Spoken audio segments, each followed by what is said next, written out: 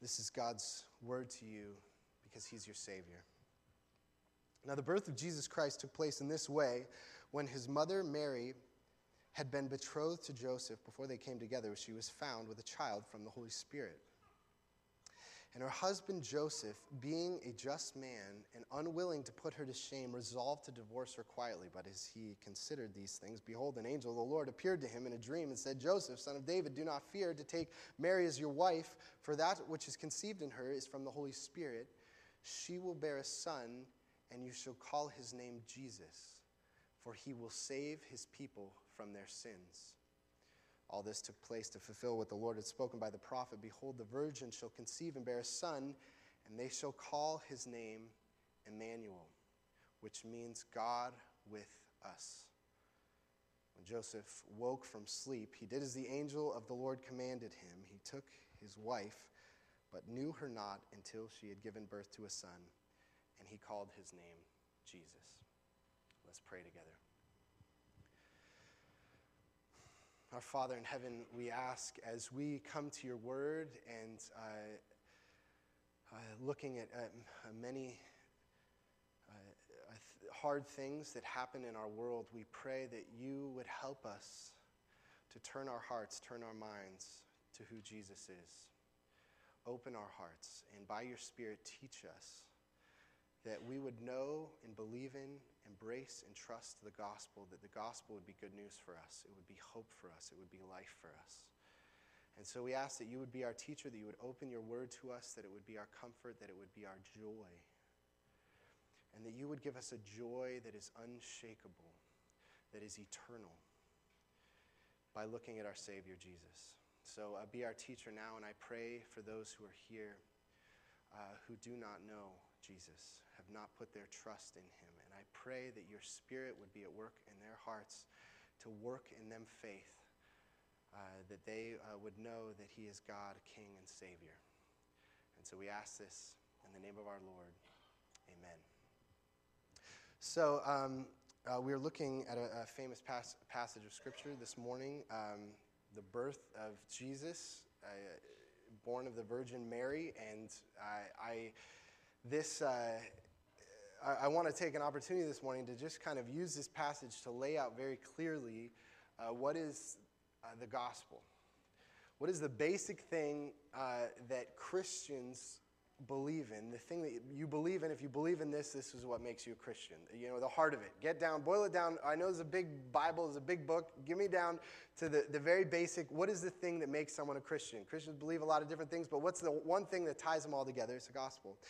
And one of the core convictions of this church is that the gospel is not something that just, non-Christians or lost people need. That, the gospel is something that you believe in to get saved. The gospel does do that, but the gospel is something that we all need all of the time. So even if you're 80 years old and you've been a Christian your whole life, what you still live on, the food that you eat, your life is still the gospel. So it's something you never grow out of. It's never you move on. It's not the gospels are kind of the gospel is the ABCs of the Christian faith. The gospel is the A through Z of the Christian faith. It is everything. It is what our spiritual life is based on. And the reason for that is because the gospel is the heart of Christianity. Now, what's troubling for many people about that Christianity, our faith, is about the gospel, means that the basic thing about being a Christian is not something you do. It's something you believe. At the core of who we are, what makes us who we are is not what we do, but what we believe. And, many people say, why does it need to be that way? Why is it Christians say that if you happen to believe in this one thing about Jesus, then you're right with God and you get to spend eternity with God if you happen to believe this one thing? It seems so arbitrary. That why isn't it, if you're a loving person, if you're a decent person, why is it something that you believe that seems so narrow, right? But I'll tell you, I'm going to speak to that throughout the course of this sermon, but let me just say one thing up front, that anyone who has studied, psychology, human behavior, will know that the things that we do, the actions, the behaviors of our life are always a symptom. They're always just an externalization of what's really in our hearts. That fundamentally to who we are, that we have certain emotions that cause us to do certain things, right? To act certain ways. And underneath those emotions, the things that cause those emotions are even deeper down. We have deep fundamental beliefs about who we are and who the world is and who God is and who people are. And so at the core of who we are is not what we do. What we do is actually a very superficial part of who we are. At the core of who we are is what we believe, what we trust in, what we love, right? That's what Jesus says. Out of the abundance of the heart, the mouth speaks. And so to say that God would prioritize our actions, the things that we do, is actually quite superficial. Say God just looks at what we do. No, God looks way deeper. And most fundamentally, it makes perfect sense that the Bible says that God's priority is not what we do, but what we believe. And so the fundamental thing that Christians believe is this unassuming little story of the gospel. And it's when we believe the gospel that the Bible says the gospel is like a little seed. A seed it seems so small, it seems so powerless, it just falls on the ground. And it says if that little seed gets into the core of who you are, it will germinate. And it will begin to grow roots, and it will grow up, and it will grow up inside of you like a tree, and it will change you, and it will bear fruit in your life, and it will transform who you are. It's this unassuming little thing, and that's fundamental what eternal life is believing it. So what we're going to do this morning is we're going to look at that little story and show how that little story tells us three things that are at the basis of what Christians believe. That Jesus is God, that Jesus is King, and that Jesus is Savior.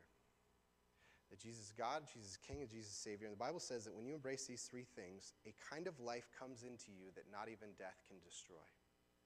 When you believe those three things, a kind of life comes into you that not even death can destroy. So, these three things, we're going to look at them together. The first is this, that Jesus is God. Jesus Christ, 2,000 years ago, was God become a man. And you see this is one of the things Matthew's getting at in this passage, and he does it kind of subtly and then more directly. You first look, Mary is the mother of Jesus. She conceives by the Holy Spirit, so she's a virgin, and she's not married yet. She's engaged, and she's having a baby, and Joseph says, okay, I know how that works, so we're going to go our separate ways. But an angel comes to Joseph and says, listen, God is doing something in your fiancée. She's conceived by the Holy Spirit. Stick with her, marry her. And then this is what the angel says in verse 21. She will bear a son, and you shall call his name Jesus. Now, the name Jesus means Yahweh saves.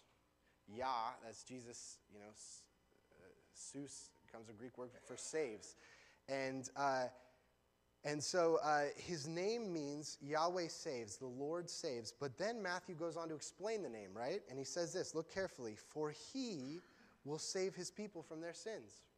So one day he says, name him the Lord will save, for you would expect him to say, for the Lord will save his people from their sins. But he doesn't say that. He says his name is Yahweh saves, the God of the Old Testament, the creator of the world. Yahweh saves, and he will save them from their sins.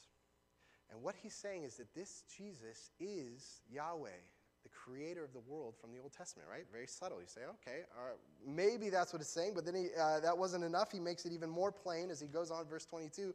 All this took place to fulfill what the Lord had spoken by the prophet. Behold, the virgin shall conceive and bear a son, and they will call his name Emmanuel, which means God with us.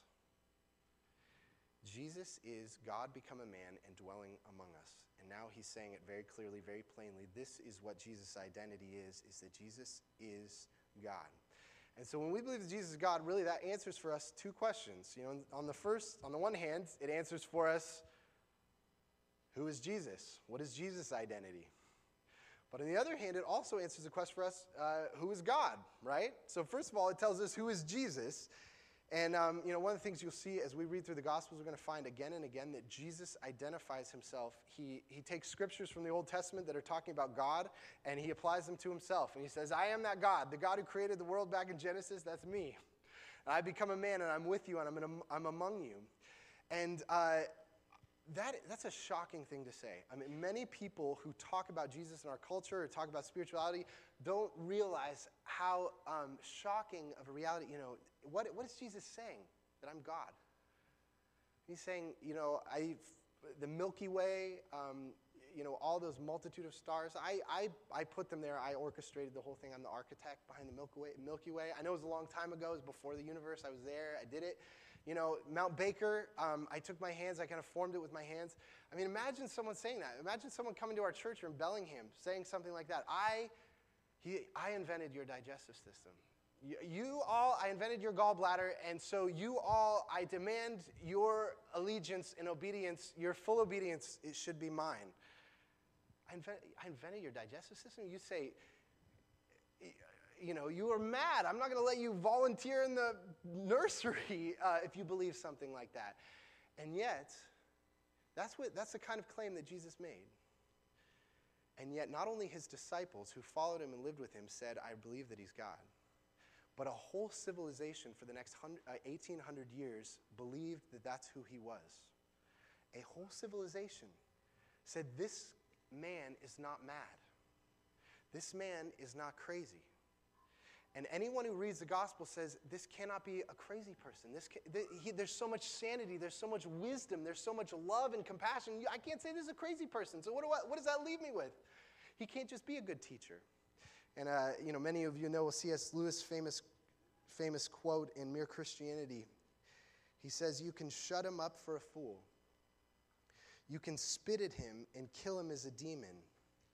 Or you can fall at his feet and call him Lord and God. But let us not come with any patronizing nonsense about his being a great human teacher. He has not left that open to us. He did not intend to. It is not an option for us to say that Jesus Christ was a good teacher, he's a good example. He's either mad or he's God and demands our worship. I think there's only one option. So on the one hand, the fact that Jesus is God tells us something about the identity of that man who actually lived in history. Actually, I just want to say one thing. I just Wikipedia'd Jesus just to see what came up this week.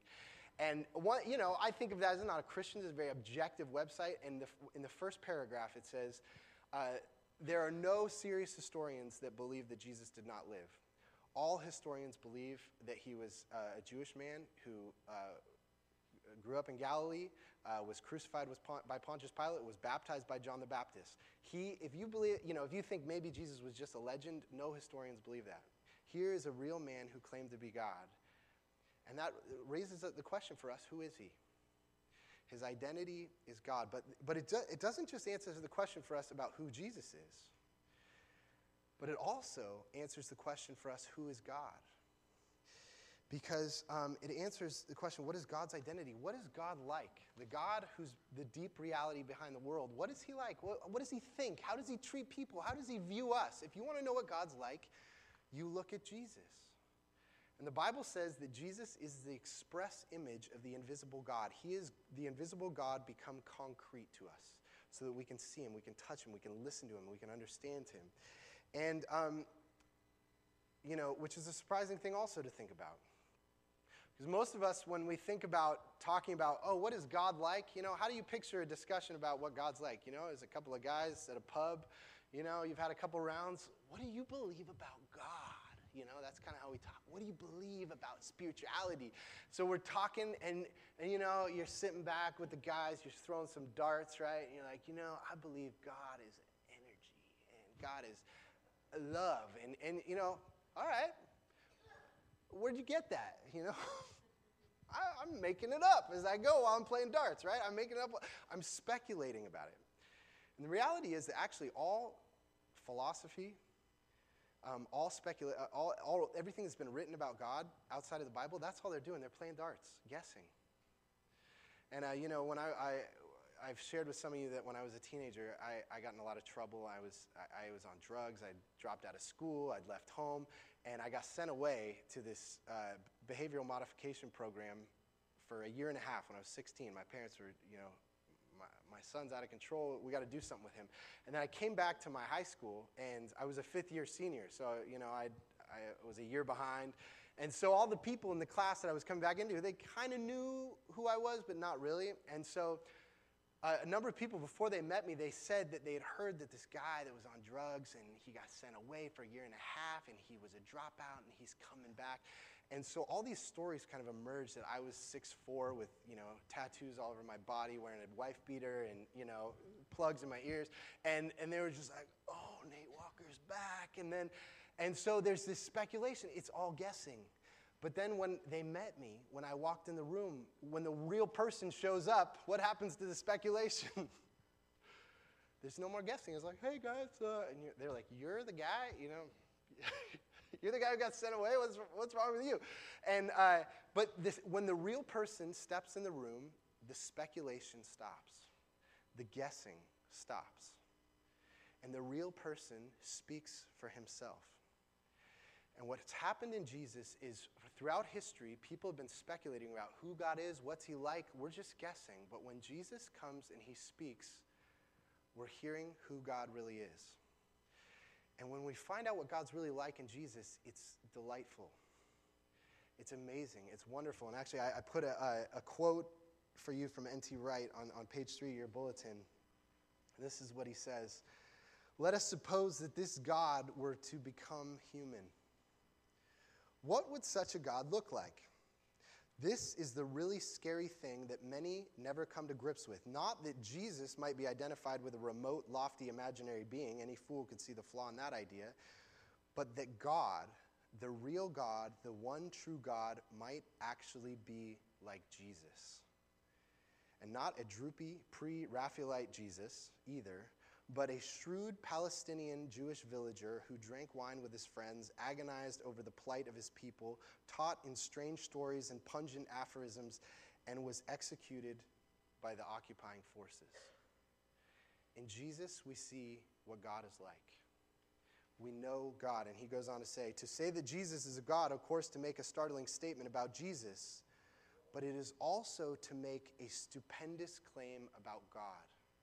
That what the Jesus that we meet, you want to know who God is? You want to know what ultimate reality is? You want to know what the meaning of life is? You look at this person, and in concrete words and actions, we find out who he is. And so the beginning, the first thing, the story of the gospel is about God becoming a man in Jesus, or what Christians call the incarnation. But the story is not just about God coming, but it's also about God doing something. It's not just that God came and became a man, but God actually did something. And so that means that it's not enough just to believe that Jesus is God, but second, to also believe that Jesus is king.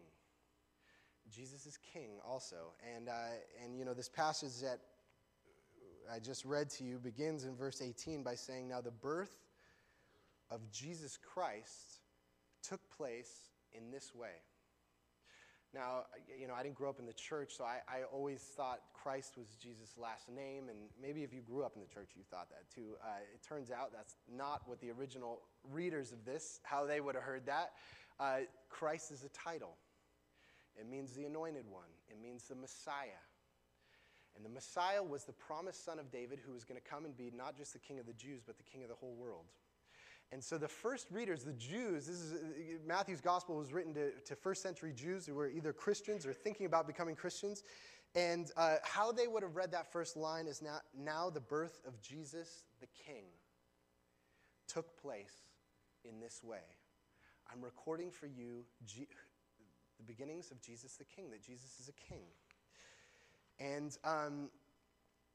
And so when we come to the gospel and we say, the basic thing about being a Christian is not something I do, it's something I believe. And I believe, okay, first of all, I believe Jesus is God.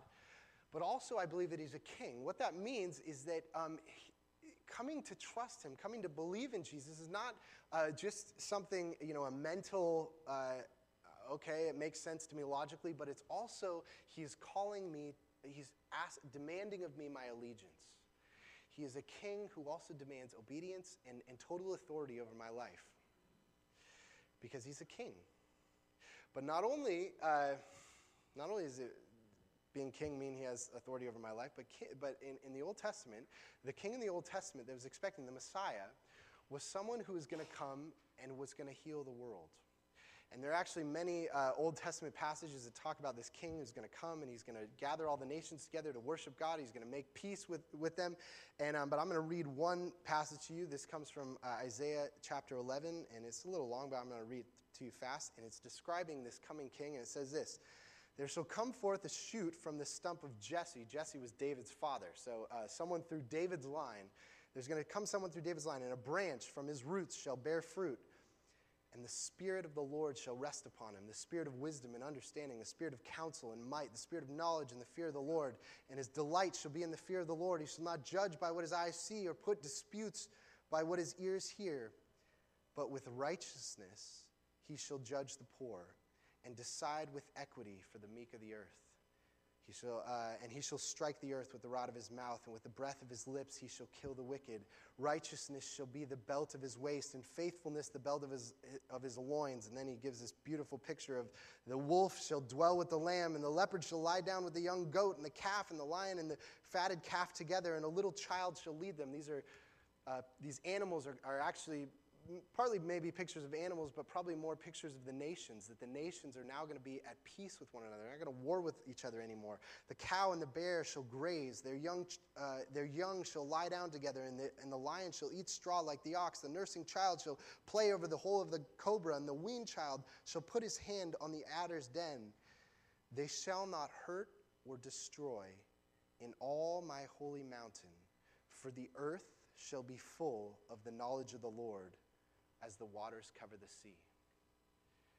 This amazing picture, the Bible says, is the earth is awaiting a king who will bring peace. There won't be pain anymore, and the knowledge of the Lord will cover the earth as the waters cover the sea. And let me just tell you, there's something deep in our souls, deep in our kind of corporate human memory, that we have a longing for a hero who will come and rescue the world.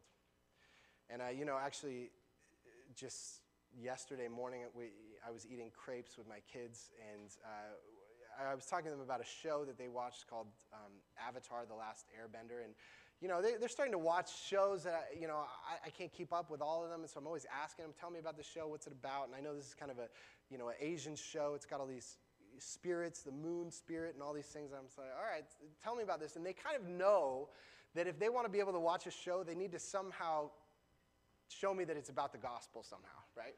So if I can show you it's about the gospel, and because what I tell them is, listen, every good story is about the gospel, it's about the true story. And so if it's a good story, it is somehow about the true story about the gospel. And so they say, well, okay, and they're kind of working together, trying to piece it together. And so Will says, okay, first of all, there is the Fire Lord, and he has all these people who are bowing down to him, and he's really evil, and he's trying to get control of everyone. Satan. But Aang is the Avatar, and he is bringing peace to the world, and he's rescuing the world, and he's coming. And that's Jesus. That's what Jesus is doing. And you know what? They're absolutely right. Here's the Eastern story. Here's a cartoon, people not even made by Christians, but they know deep down there's a hunger in us that we're living in a world where a hero is going to come and bring peace to it. And we have all kinds of movies, all kinds of stories that are hinting at a memory of that true story. And let me just tell you, one of the things that tells us about the fundamental belief about Christians, when it says the basic thing about being a Christian is not what you do, but what you believe, is that our fundamental belief is not just about my personal spirituality, but it's about the good of the whole earth.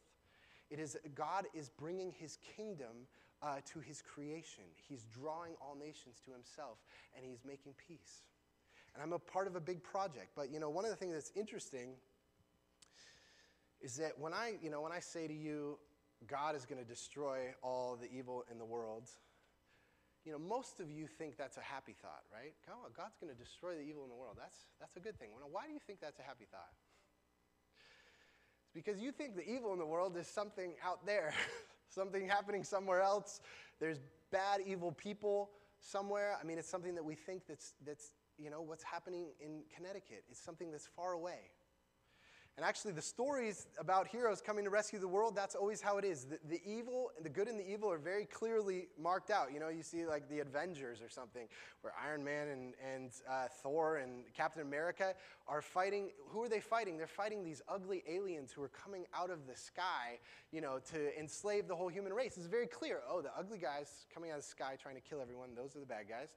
And the decent New Yorkers are the good guys. And they should be rescued. So destroy the evil of the world is very clear. And let me just tell you, in Jesus' time, that's very much how the Jews thought.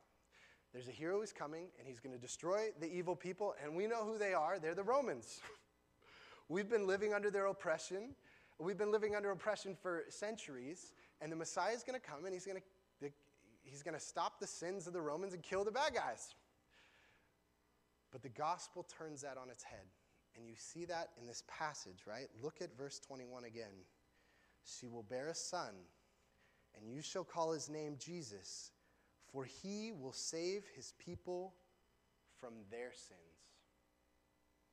Not from the sins of the Romans, not from the sins of the evil people aliens coming out of the sky, someone else. He's going to save his people from their own sins.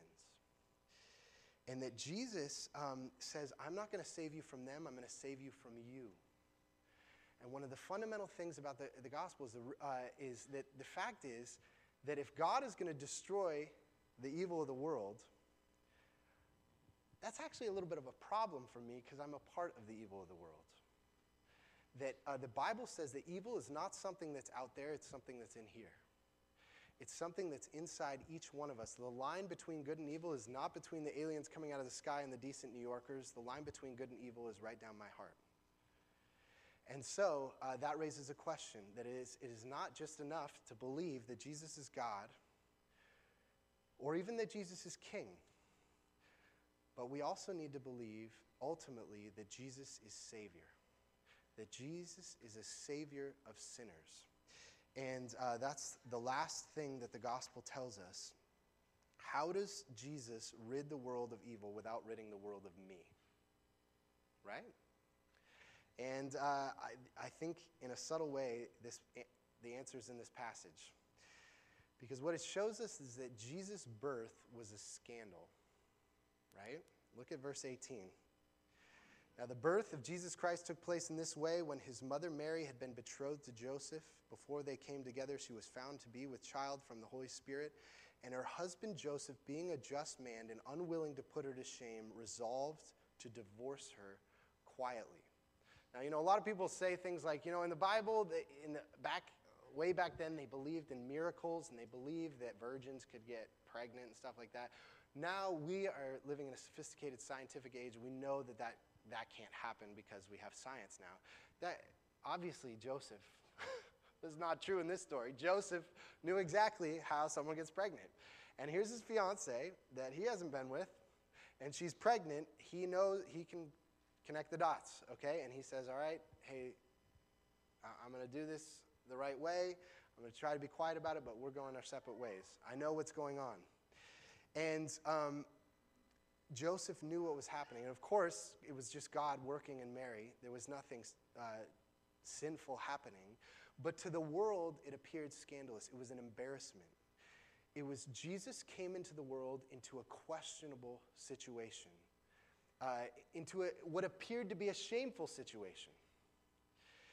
And this is the heart of Jesus' life, is he's the God, he's the King who came, who did not run away from scandal. He did not run away from shame and embarrassment, but he lived in it. He walked into it. He entered into it. And ultimately, the scandal that Jesus was going to walk into was the scandal of the cross, where he had lived a perfect, righteous life, and yet he was going to die in our place the death of a robber and a murderer. And he was going to die in our place. And he died the death that we should have died. That he who knew no sin became sin for us, that in him we might become the righteousness of God. He took our embarrassment. He took our shame. And the wrath, you know, when God's going to destroy the world of evil, and he should be destroying the world of me, Jesus was destroyed for me. so that I could be at peace with God, so that I could be reconciled, and so that would change my heart. And let me just tell you, as we come back to that beginning question, that the thing about who you ultimately are is not fundamentally your behavior and what you do, but what you believe, what you love in your heart. Imagine that this is what lives at the heart of who you are. A God who is rich, who is powerful, who became weak, and took your sin upon himself and paid the price with his own blood for your life. Imagine that that's at the center of your identity. That's who you are. You are someone who's been bought by the blood of Jesus. You know, I've maybe shared this with you. When I was a kid, I used to collect baseball cards. And I remember one time, they had those magazines that tell you how much baseball cards are worth. And I had this, I think it was a Frank Thomas rookie card, upper deck. It was in this plastic case with bolts on it. It was worth, the Beckett said it was worth $10, but, I needed a security system on it so that no one would steal my $10. And I went to my dad and I said, Dad, check this out in my case. This card is worth $10. And he said, really? That piece of cardboard's worth $10, huh? Has someone offered to give you $10 for it? I was like, well, no, the magazine said it was worth $10, so it's worth $10.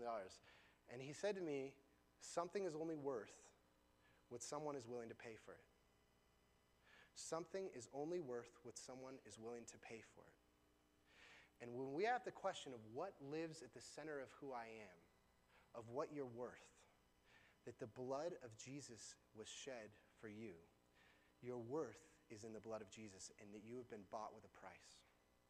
And let me just tell you, where are you going to find self-worth? Where are you going to have an identity that I'm worth something? Can you find anywhere else in the world a better place than here at the cross where Jesus' blood was shed for you? And that would live inside you, that's security. Where are you going to find security? That God himself would come and die for you. What is the belief that God says that would be at the center of you? Because look at this belief. When we believe that Jesus died at the center, died for my sins, on the one hand, it calls me to be profoundly honest about my brokenness. That the evil is not something out in the world, evil is something inside me. I can be very honest about that. But at the same time, I can trust that I'm deeply loved at the same time. I'm deeply broken and deeply loved. I can be honest and I can be secure at the same time. And so this is the gospel. That Jesus is God, Jesus is King, and Jesus is Savior. And you need all three. If he's not God, he ultimately can't give meaning to your life. If he's not King, he's not going to transform your life and call you to follow him and demand your obedience. But if he's not your Savior, you won't know God's unconditional love. You need all three of these. And so, do you know this hope? Because the Bible says that this is eternal life. This is what Jesus says. This is eternal life, to know the only true God and Jesus Christ whom he sent. And God is far more deeper than to say that who you are is your behavior. Who you are is what you believe, what you love. And Jesus the King, Jesus God, Jesus Savior commands you, he demands of you, he bids you to believe, and then you will live. Let's pray together. Our Lord, we thank you for the gospel. That you are not a God who is distant, but that you are a God that comes to us. That you are a God who's leading our world to the kingdom, to a future of hope. And that you have not rid the world of us, but that you have brought us, even sinners, even those of us that we have evil inside of us, you made a place for us in your kingdom and in your family. Would this belief live inside of each one of us and live inside this church, that it would give us life, give us joy, give us love, and stir in us a longing for the coming of our Savior, that we would see him again. And we ask this in his name.